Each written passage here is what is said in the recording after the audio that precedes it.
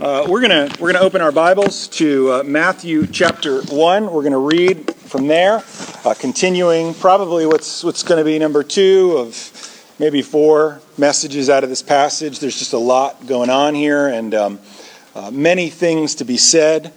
And when I saw the verse that we're going to focus on this morning, I thought, that's going to take an entire message just to unpack. So we're going to read Matthew 1, starting in verse 18. The scripture says, "Now the birth of Jesus Christ took place in this way.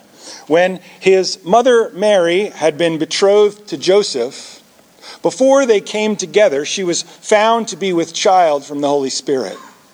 And her husband Joseph, being a just man and unwilling to put her to shame, resolved to divorce her quietly. But as he considered these things, behold, an angel of the Lord appeared to him in a dream, saying, 'Joseph, son of David, do not fear to take Mary as your wife, for that which is conceived in her is from the Holy Spirit. She will bear a son, and you shall call his name Jesus, for he will save his people from their sins.' All this took place to fulfill what the Lord had spoken by the prophet. 'Behold, the virgin shall conceive and bear a son, and they shall call his name Emmanuel,' which means God with us. When Joseph woke from sleep, he did as the angel of the Lord commanded him. He took his wife, but knew her not until she had given birth to a son. And he called his name Jesus." Let's pray as we consider God's word. Father, we thank you for the opportunity to be here this morning and to consider your word. We thank you for the principle which we sang about throughout all the songs, the common thread of your grace and salvation. And we thank you that we can come to your word and we can hear something which feeds our souls. We might think that what we really need today is for the Ravens to win. Or what we really need for today is for some piece of particularly good news. Or what we really need today is a good cup of coffee or something. And those may all be good things, but what we really need today, what we really need every day, what we need every hour and every minute, is an awareness of your kindness and your grace, and of our need to depend on that, and to believe in it, and to trust in it. And so I pray, Father, as we focus on unpacking a subject,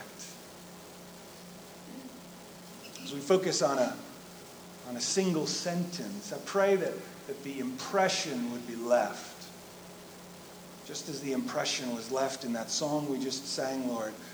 Many of us could probably sing most of it again, if not all of it, just because of the way it came around and just impressed that truth that we're to wait for you and let our hearts take courage and for our soul to trust in you. We pray that we would be impressed with this truth and that our lives would be changed by it. We pray this in Jesus' precious name.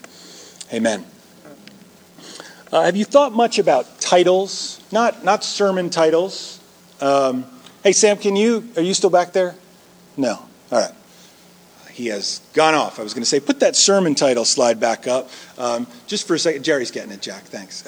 Just so that everyone can see. Monique Snyder designed this awesome slide for me because I asked her to. And so I want to make sure that you see it. There you go. Is it up? No? It'll show up. There's that. That's the series that we're in. And then next slide. Look at that. Isn't that nice? I love that. So anyway, so no, not sermon titles, but have you thought much about titles, about the titles that people have? Some people have titles. You can make that go away now. Black, thank you. Titles that people have after their names, like Esquire, right? That means that they are out there and they can help you in matters of the law. Or if they have a title in front of their name, Doctor, that means that they've studied a lot, and the name MD after it means they can help you in some medical area. DDS means they can operate on your teeth, right? PhD means no, don't let them touch your body. Like they work on in other areas of knowledge. Titles convey the meaning and importance of a person. So I was thinking about this, and I thought about Queen Elizabeth, right? Probably the best known reigning monarch in the world today. This is her title. Queen Elizabeth II, by the grace of God, Queen of this realm and of her other realms and territories, head of the Commonwealth, defender of the faith. That's not going to fit on a business card, right? But you don't need a business card when you've got a title like that, because people just get out of your way because you've got all these other people with you. They reroute traffic for you with a title like that. She's had numerous titles throughout her life, which I knew nothing of until I looked them up on Wikipedia. But here they are. Her Royal Highness, Prince Elizabeth of York. This is who she was when she was born. This is what everybody called her. Princess. Her Royal Highness, Princess Elizabeth of York. Then she became Her Royal Highness, the Princess Elizabeth, when her father became king. Then she was Her Royal Highness, the Princess Elizabeth, Duchess of Edinburgh. And now, if you talk to her, you don't say, excuse me, you don't say miss, you don't say any of that. You say, when you address her, Your Majesty, or you say, Your Majesty the Queen, because that is her title. Now she has, on Wikipedia, 21 pages of titles. 21 pages of titles. This is impressive to me when you think about just the sheer magnitude of royal titles, military ranks, honors from different nations in the Commonwealth of Nations, the foreign honors that have been given to her, and her honorary military positions. But now listen to this story. This is interesting. Upon her accession to the throne, she was asked by her private secretary what her regnal name would be. That's the name by which she would reign. Because often, a monarch, when they come to the throne, they will take a name, like when her father Albert became king, King Albert. No, he became King George VI when he took the throne. So she was asked, what will your regnal name be? To which she responded, my own, of course. What else? That was her. She's Queen Elizabeth. Why would I change my name? Have you thought much about the names and titles of Jesus Christ? These throw light on either the person of Christ or on some aspect of his ministry. Think about titles relating to Christ's identity. He's called the exact image of God, the first and last, the Alpha and the Omega.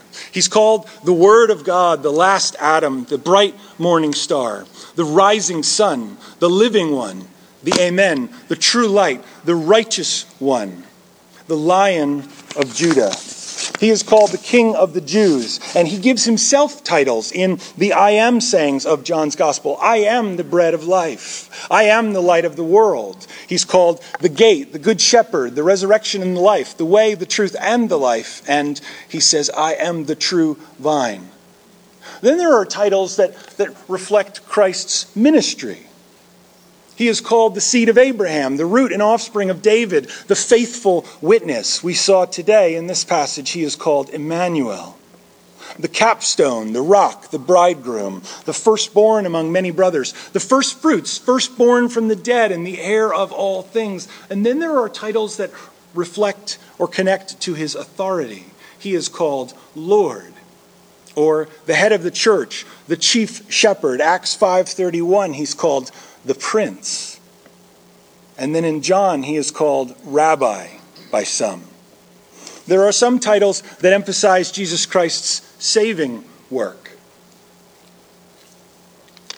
He is called the Man of Sorrows, the Passover Lamb, a horn of salvation, the consolation of Israel, the deliverer and redeemer. He is called the author and perfecter of salvation. And then there are titles which stress his mediatory status, the idea that he stands and, as the song says, interposes his saving blood between us and the wrath of God. Not just the wrath of the Father, but his own wrath, which would come against all who refuse to acknowledge who he is and what he has done for him. He's called the mediator, the high priest, or the title I think that we might identify with as people needing someone to help them. He is called the Son of Man, the title that perhaps expresses that of all of us, this is the one that we would present to God and offer to him.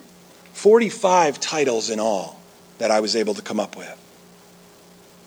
But there is one name perhaps that outshines, I believe, and out-explains and defines and honors the Lord more than any other name. Brilliant, beautiful, amazing, and at the same time, simple. So there's this moment that happens to husbands, and if husbands are wise, they listen and perk up and pay attention at this point. Wives, you might want to just be like, bump, and nudge your husband there, or not. There's this moment that happens to husbands when their wife knows it, and the husband realizes maybe he's making things a little too complicated, right? My wife sends me this picture of handwriting of the text of Philippians chapter 2, which is something that I really try to do when I preach on a passage. There's something about lifting up every word and moving it over onto a page and writing it down that really helps you unravel and think through, what am I assuming is written there? What am I not really grasping? And so she had written out Philippians chapter 2, and she ran across a passage that had popped into my mind prepping for this message, and it's Philippians chapter 2, where it says, "Therefore God has highly, which maybe I guess is Keith Meyer for highly exalted. God has highly exalted him and bestowed on him the name that is above every name." To which I'm like, that's the name. That's the super. What is that name? What is it? It's like he's got. You didn't know Jesus has a name written on his thigh, did you? He's got this name. It's this King of Kings, Lord of Lords. Nobody on earth ever knew that while he was living. I think it's a symbol of some sort when he returned. So I'm like, maybe it's like that. Maybe it's some hidden name, like the one that he's going to give us when we overcome, like in Revelation, a secret name that no one else knows. To which my wife says, no. Because I messaged her when she sent me the text. I was like, what is the name that's above every name? She's like, is this a softball you're throwing at me? It was such an easy answer for her. Therefore, God has highly exalted him and bestowed upon him the name that's above every name, so that at the name of Jesus, every knee should bow. I'm like, why have I never seen that? Isn't the Bible like that? Isn't God wonderful? Truth, new truth all the time. New truth that's old truth that you should have known. But you're just like, the pieces fit together. Our text is this. This is the text. So one explanation, 4 points, 3 applications, close. But here's our text. She will bear a son, and you shall call his name Jesus, for he will save his people from their sins. The name of Jesus is a name which highly exalts the Son of God. The name of Jesus is a name that communicates meaning. This name teaches. It says something every single time it is said. And that's the way Jewish names function. When Elijah shows down on Mount Carmel with the prophets and with the priests of Baal and the priestesses of Asherah, when they have their conflict. Am I not on? Click. Am I going to get really loud? Fix me. I don't like me anymore. I don't like the way I sound. When they have their showdown on Mount Carmel, Elijah says, choose today, if the Lord is God, worship him. But if it's Baal, worship him. And then he says, the God who answers by fire, he is the one. And so God answers by fire, doesn't he? And Elijah says, get the priests and priestesses and kill them all kill them. And they rush them down to the river and they kill them. But you know what the people shout out? They say, the Lord, he is God. The Lord, he is God. You know what that is in Hebrew? Elijah, Elijah, Elijah. That's what they're saying. They're just saying his name, but they're actually saying theology. Names had meaning. Jesus, the name Jesus means God is salvation. Yahweh is salvation. And this is something that is said over and over in the Old Testament. I don't want to spend too much time on this because there's a lot of other things there, but just that we know the name and then we hear, I'm going to give you a test, okay? The name Jesus means Yahweh is salvation. God saves. Listen to what God says in the book of Isaiah. Several times, I'm just going to read 2 verses. He says this, Isaiah 43:11. I am the Lord, and besides me, there is no Savior. What then are we to make of the verse in Luke chapter 2, verse 11? For unto you is born this day in the city of David a Savior who is Christ the Lord. There's no Savior beside God. There's no Savior other than God. Isaiah 60:16, you shall know that I, the Lord, am your Savior and your Redeemer. A scholar by the name of, I can't remember his name, I'll remind you later, it's on the next page. He says this about this passage. He says, this verse, Matthew 1:21, establishes the mission of Jesus, which in turn sets the stage for the rest of Matthew's narrative and thus determines how his narrative is to be read. This is the hinge, informative piece. This is the center or focus of the beginning of the Gospel of Matthew. And this verse is going to affect everything that follows after. Now, let me give you your test, okay? What I want you to do is to read Matthew, and I want you to come to me with any evidence that this is not true, okay?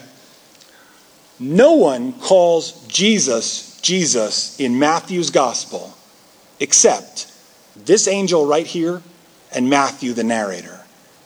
He holds the name close through the whole gospel. He keeps it to himself. And you know what he's telling us? When the angel names Jesus, and when Matthew informs us in this passage in verse 25 that Joseph named him Jesus, he's saying, you know his identity, and no one else knows his identity, and they're going to struggle to determine and figure out who he is through the rest of the gospel.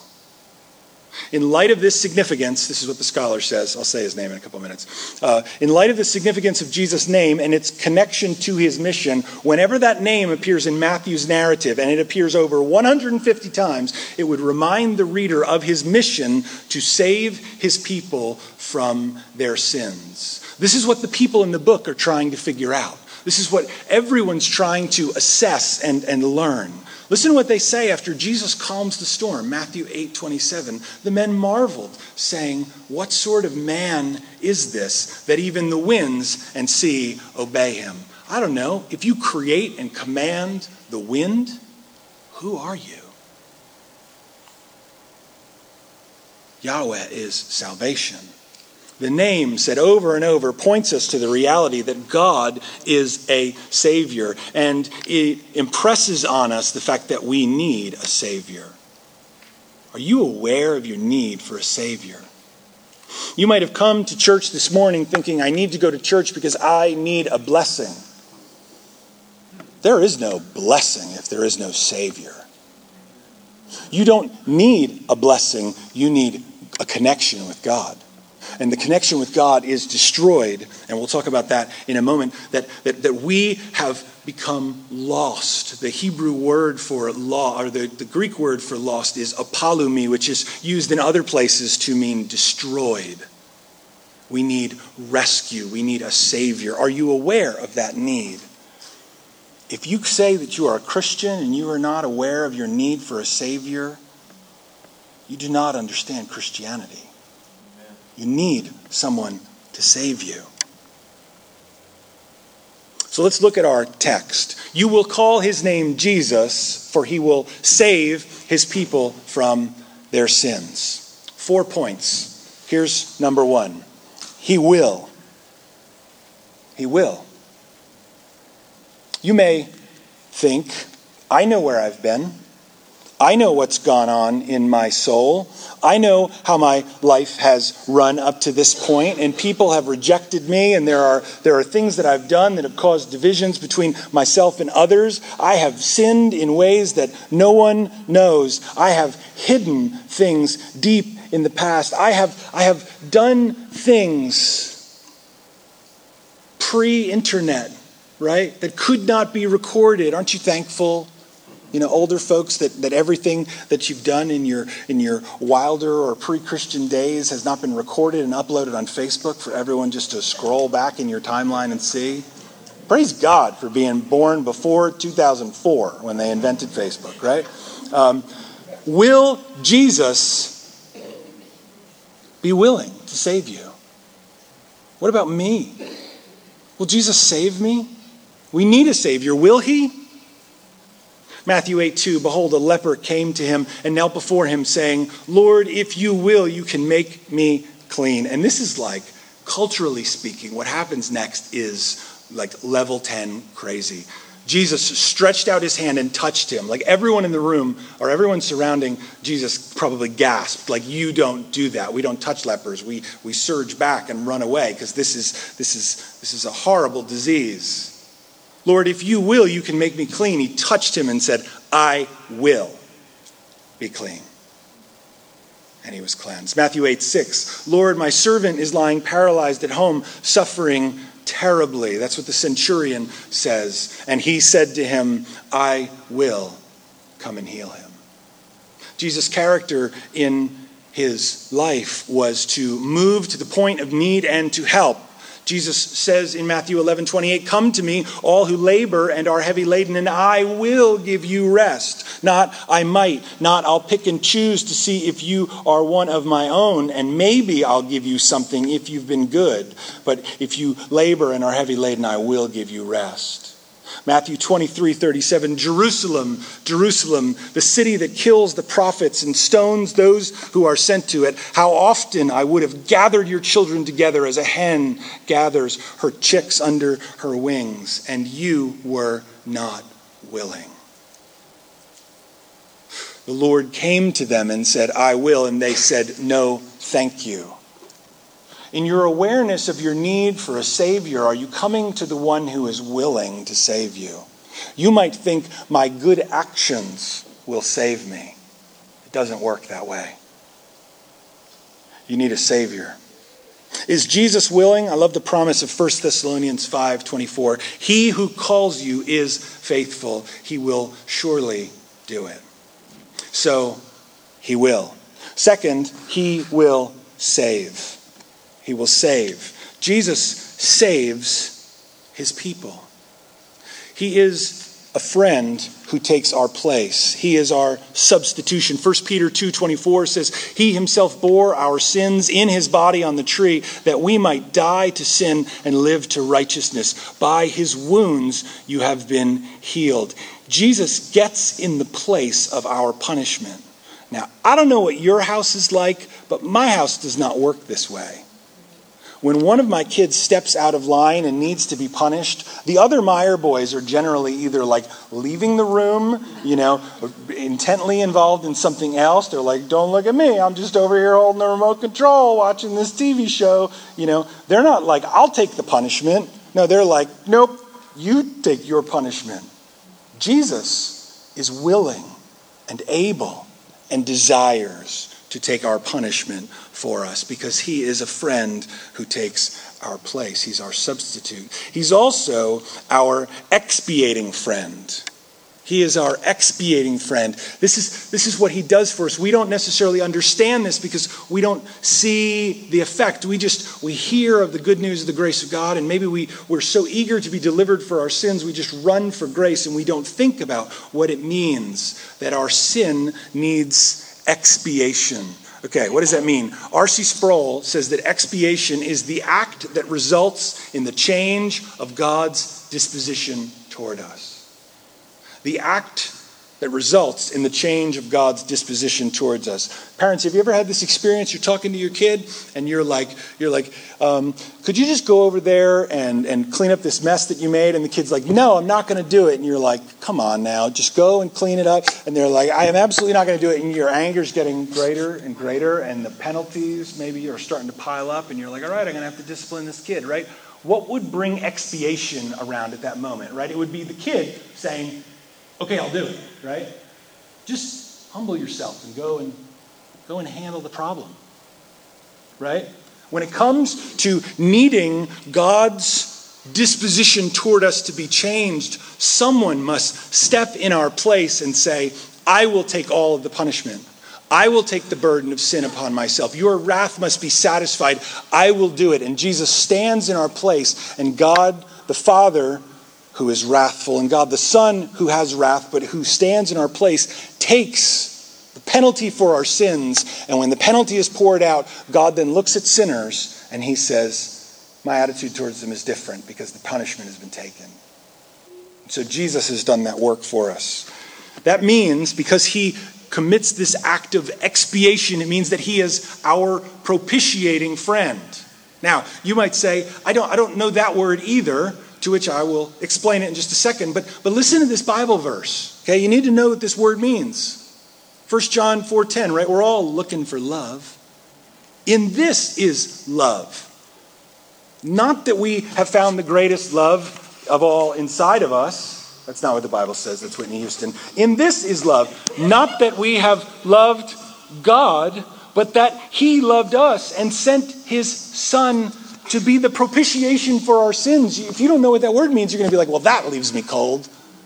Right? You know?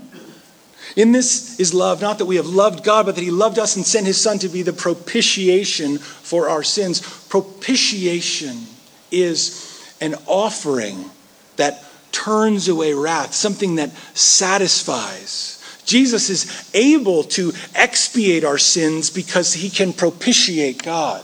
If I were to say, I would die for my church, I would die for you people, you know what God's going to say? We don't take that currency here. Sinners dying for sinners. No, not acceptable. Got anybody perfect, of infinite value and worth around? Because I'll take that, right? You ever try to pay for something at the store and you pull out a handful of change and you're like, oh yeah, I got it. And then you realize that like what's in that pile is not 4 quarters, but like 3 quarters and something from Canada. And they're like, that's Canadian. And you're like, Canada's a country, right? You know, like, surely there must be an exchange rate, you know, and they're like, we don't take that here. God wants an acceptable offering. He wants perfection. The righteousness of God has been manifested, Romans 3 says, apart from the law, although the law and prophets bear witness to it, the law or the righteousness of God through faith in Jesus Christ for all who believe. All have sinned and fall short of the glory of God, and they're justified by his grace as a gift through the redemption that's in Christ Jesus, good news, whom God put forward as a propitiation in his blood to be received by faith. God says, I will demonstrate my righteousness to you. I will give you my righteousness. I will put it in your bank account. I will pay your bill for you, and I will pay it with currency that I accept. This, my Son, in whom I'm well pleased. His death on my behalf. And so, he is a friend who propitiates God for us. But he's also our perfect friend. You know, you've got some perfect friends in your life probably who are mildly irritating in their perfection. Like, because every time you say something like, man, you know, I got this problem at home, they're like, boom, solution, right? And you're like, come on, stop it. You know, like I wanted to share with you maybe a little bit, you know, not like just hear about how your life is all organized and perfect. You know, they're like, I'll come over and fix it for you. And you're like, right? Jesus is not that kind of perfect friend. Jesus is the kind of perfect friend who says this. He says, you know what? I've got perfection and I please God and I will give that to you. In the book of Jeremiah, after speaking about the new covenant that we would become part of, that Jesus would initiate and inaugurate and open up, Jeremiah, after speaking about giving people new hearts and about changing people so that they no longer are dominated by their sins and they no longer desire sin, Jeremiah says this, in those days Judah will be saved, Jerusalem will dwell securely, and this is the name by which it will be called. The Lord is our righteousness. My voice is going in and out. I'm going to shut that off. The Lord is our righteousness. Isn't that what it means to be saved? Isn't that what it means to be saved? That I can stand before God one day and God will say, are you a righteous person? And I will say, you're my righteousness. And I'll put his arm around me and say, enter in. Isn't that the way salvation works? He will. He will save. and he will save his people. Now, I ran across a quote that is just far too good to read. Not to read, sorry. What good is a quote that you can't read? It's so good, and I thought I'll just boil it down to its essence. And so it's like 28 sentences, so I apologize. It's just I can't get rid of any of it, okay? Because you may have had that moment in your life where you think, am I one of God's people? Like, I get it that Jesus is good, and I get it that the gospel's to be believed, but what if not me? You ever feel that way in the middle of the night? This is what Spurgeon says. Now the question arises, who are his people? It arose because we're at point number 3. He will save his people. The question arises, who are his people? We are eager to know who they are, and we are glad to find that his people, be they who they may, need to be saved and shall be saved, for it is written, he shall save his people. It is not said he shall reward his people for their righteousness, nor is it promised that he shall save them from becoming sinners, but he shall save his people from their sins. Do you need saving, brothers and sisters? Has the Holy Spirit taught you that you need salvation? Let your hearts be encouraged. This is the character of all his people. He never had a chosen one who could do without washing in the Savior's blood. If you are righteous in yourself, you are not one of his people. If you are never sick in soul, you are none of the folk that the great physician has come to heal. If you are never guilty of sin, you are none of those whom he has come to deliver from sin. Jesus comes on no needless errand and undertakes no unnecessary work. If you feel yourselves to need saving, then cast yourselves on him. For such as you are, he came to save. Notice, yet again, the very gracious but startling fact that our Lord's connection with his people, this is so good. The Lord's connection with his people lies in the direction of their sins. This is an amazing condescension. He is called Savior in connection with his people, but it is in reference to their sins, because it is from their sins that they need to be saved. If they had never sinned, they would never have required a Savior, and there would have been no name of Jesus known on earth. That is a wonderful text. Did you ever meditate upon it? Who gave himself for our sins according to the Scriptures. One more paragraph. As Martin Luther says, he never gave himself for our righteousness, but he did give himself for our sins. Sin is a horrible evil, a deadly poison, yet it is this which gives Jesus his title when he overcomes it. What a wonder to think upon. The first link between my soul and Christ is not my goodness, but my badness. Not my merit, but my misery. Not my standing, but by my falling. It is not my riches, but my need. He comes to visit his people, yet not to admire their beauties, but to remove their deformities. He comes not to reward their virtues, but to forgive their sins. Too good not to read in full. So when you hear the words of attack from the devil, and if you live between Genesis chapter 3 and Revelation chapter 21 in your personal timeline, and you do, don't ask if you're under spiritual attack. You are. It's a certainty that you are under attack. And when the devil says you are not one of God's people, you can say, quiet. You're reminding me of my sins and telling me I am not one of God's people. That is what he saves me from and why I call him Savior. So go away, back to hell, be quiet. He will save his people. He will save his people from their sins. It is true that he will deliver us from perils that we are unaware of. It is true that God will help us in all of our struggles. It is true that Jesus will comfort us in our sorrows.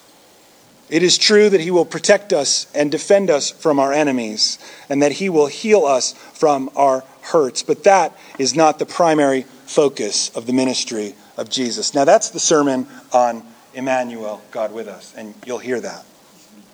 But here, he saves his people from their sins. In Matthew, salvation, the word save, is used in the form of being saved from sickness and disease. And we need that kind of salvation because the world and we ourselves biologically are running down, and that's why we get sick. He saves us from danger, yes. But because we are alienated from nature by the curse of God that's on the world because of sin. He saves us eschatologically, that's a word that means in terms of our ultimate destiny, because the wrath of God is coming upon us. And it's not like, get into this closet over here because the Father is coming and he's going to destroy you. It's Jesus will come again and judge.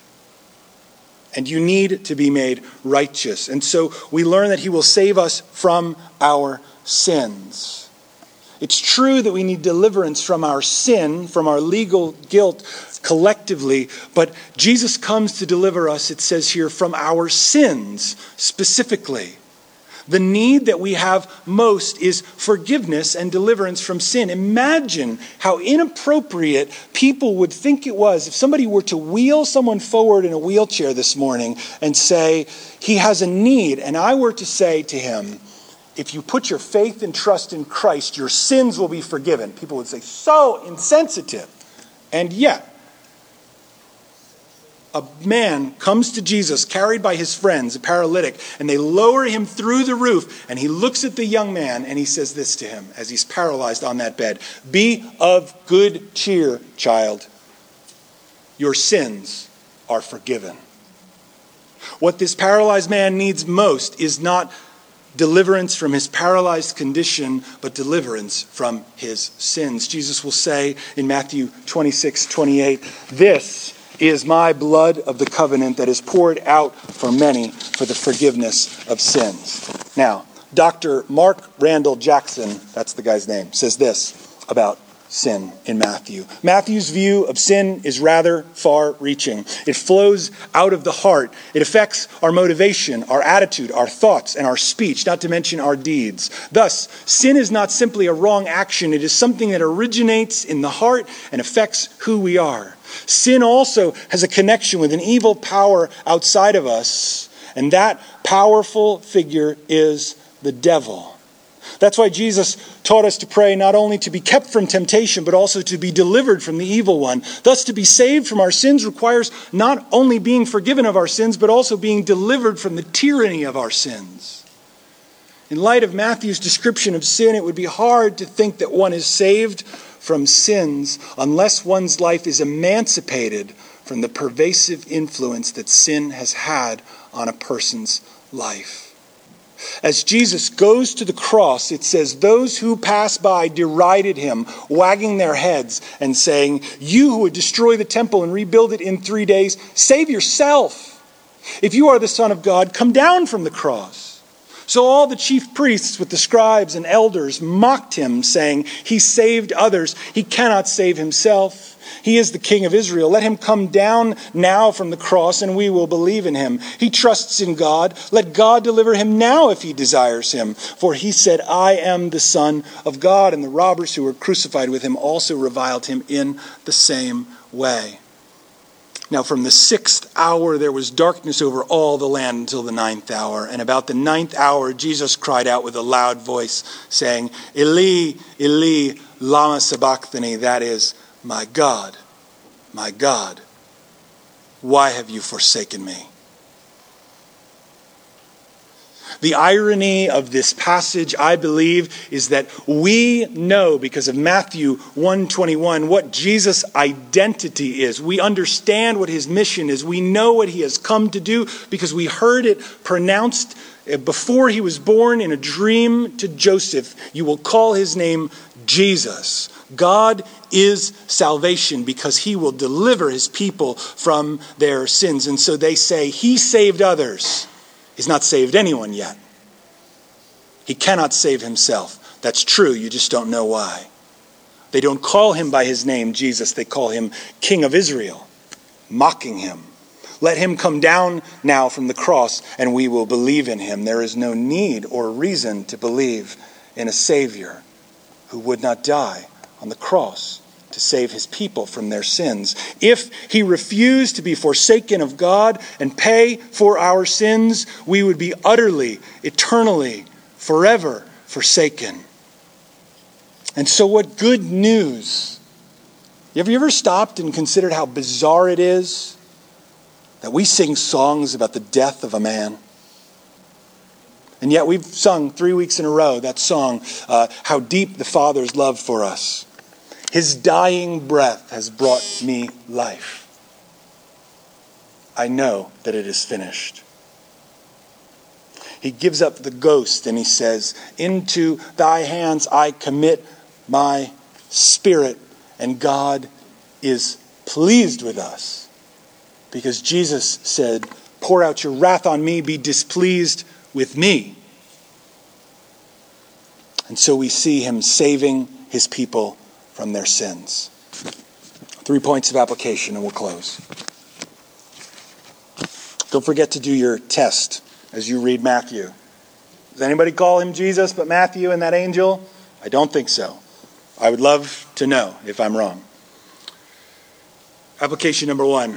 Let us make our feast, our daily bread, our regular food, the righteousness of Christ. Let us personally identify with this truth. In the book of Colossians, Paul says this, as he's explaining the riches of the glory of the mystery of the gospel, he says, it's Christ in you, the hope of glory.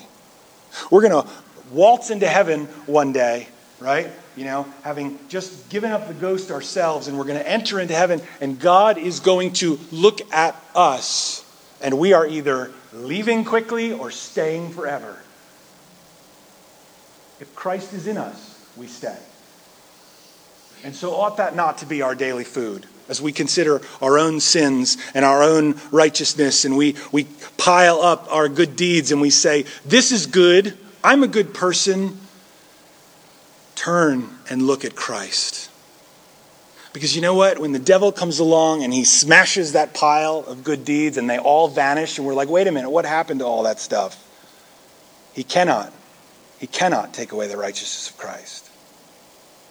So feast on that daily. Second, let us believe that our sins have become like ashes in a campfire. Have you ever seen that? You come, maybe you've been on the wrong side of the campfire in the wind, right? And the wind kicks up after the fire is completely burned down and there's nothing left but just that white ash, and it just blows away and it's gone. Our sins are like that. When Jesus dies on the cross, the penalty for our sins is paid, and the Holy Spirit in us is empowering us to break the back of sin in our life. And so let us fight to believe that in every area of our lives until we believe it to be true. He will save his people from their sins. Matthew 1:21 looks toward it. You know the verse teaches us the mission of Jesus. It sets the stage for everything that happens in Matthew, and it tells us how everything is supposed to be read. And so you know his name, you know his identity, and you see his works throughout the gospel. You will hear him preach righteousness. And you know that he took the penalty for your sins. And so believe that they've been forgiven, and fight until you believe it's true. Third, let us throw away the box of snakes. Imagine if I were to come home and say, kids, you wanted another pet. I got some pets. These are poisonous spitting cobras. Wow, Dad, where are we going to keep them? We're just going to dump them all over, right? They're just going to live everywhere in the house. You'd be like, you are an unfit parent. You are a crazy person. Right? No, you make sure that they don't enter in. You lay them aside. You get rid of them. You throw them away. Don't bring them here. Hebrews 12:1 says, therefore, since we're surrounded by so great a cloud of witnesses, let us also lay aside every weight and sin which clings so closely. Let us run with endurance the race that is set before us, looking to Jesus, the founder and perfecter of our faith, who for the joy that was set before him endured the cross, despising the shame, and is seated at the right hand of the throne of God. Jesus has done a great work for us, and he reaches out his hand as Savior to save us. So often we say, I need a Savior. But even though I'm in this shipwreck condition and I'm going under, I need to hold on to this 300-pound weight. I need to keep that. I just can't get by without this. Let it go. Let it go. Why? To earn salvation? No, because of salvation. To honor your Savior. So my encouragement as we close this morning is this. If you have not put your faith and trust in Christ, you need him to be your Savior. You need him to stand in your place. And if you have put your faith and trust in Christ, let me encourage you to remember the righteousness of Christ, to apply that righteousness to the areas in which your conscience may bring up, or which the devil reminds you of past sins. And then attack sin where you see it in your life, because you have been delivered from it. So let's pray as we close. Father, thank you for the opportunity to share this word. We thank you for the amazing name of Jesus, which teaches us all that we need to know. He will save his people from their sins. We pray that you would help us, Lord, to trust in you as Savior if we've not already done that. If there's someone here who needs to do that, I pray that you would believe in the goodness of what God has given you in deliverance from your sins. And I pray that if you are here and you are a believer and you have perhaps forgotten that the path on which you walk as a Christian is Jesus Christ, I want to remind you of that. Encourage you to lay aside every weight and the sin which clings so closely and to pursue Christ. And to be thankful and to rejoice and to fight back against temptation in the knowledge of the goodness of what God has given to you. Lord, we pray this, asking that you would remind us by the power of your Holy Spirit, because you're good and because we need to remember. We pray this in Jesus' name. Amen. Let's stand and sing this closing song together.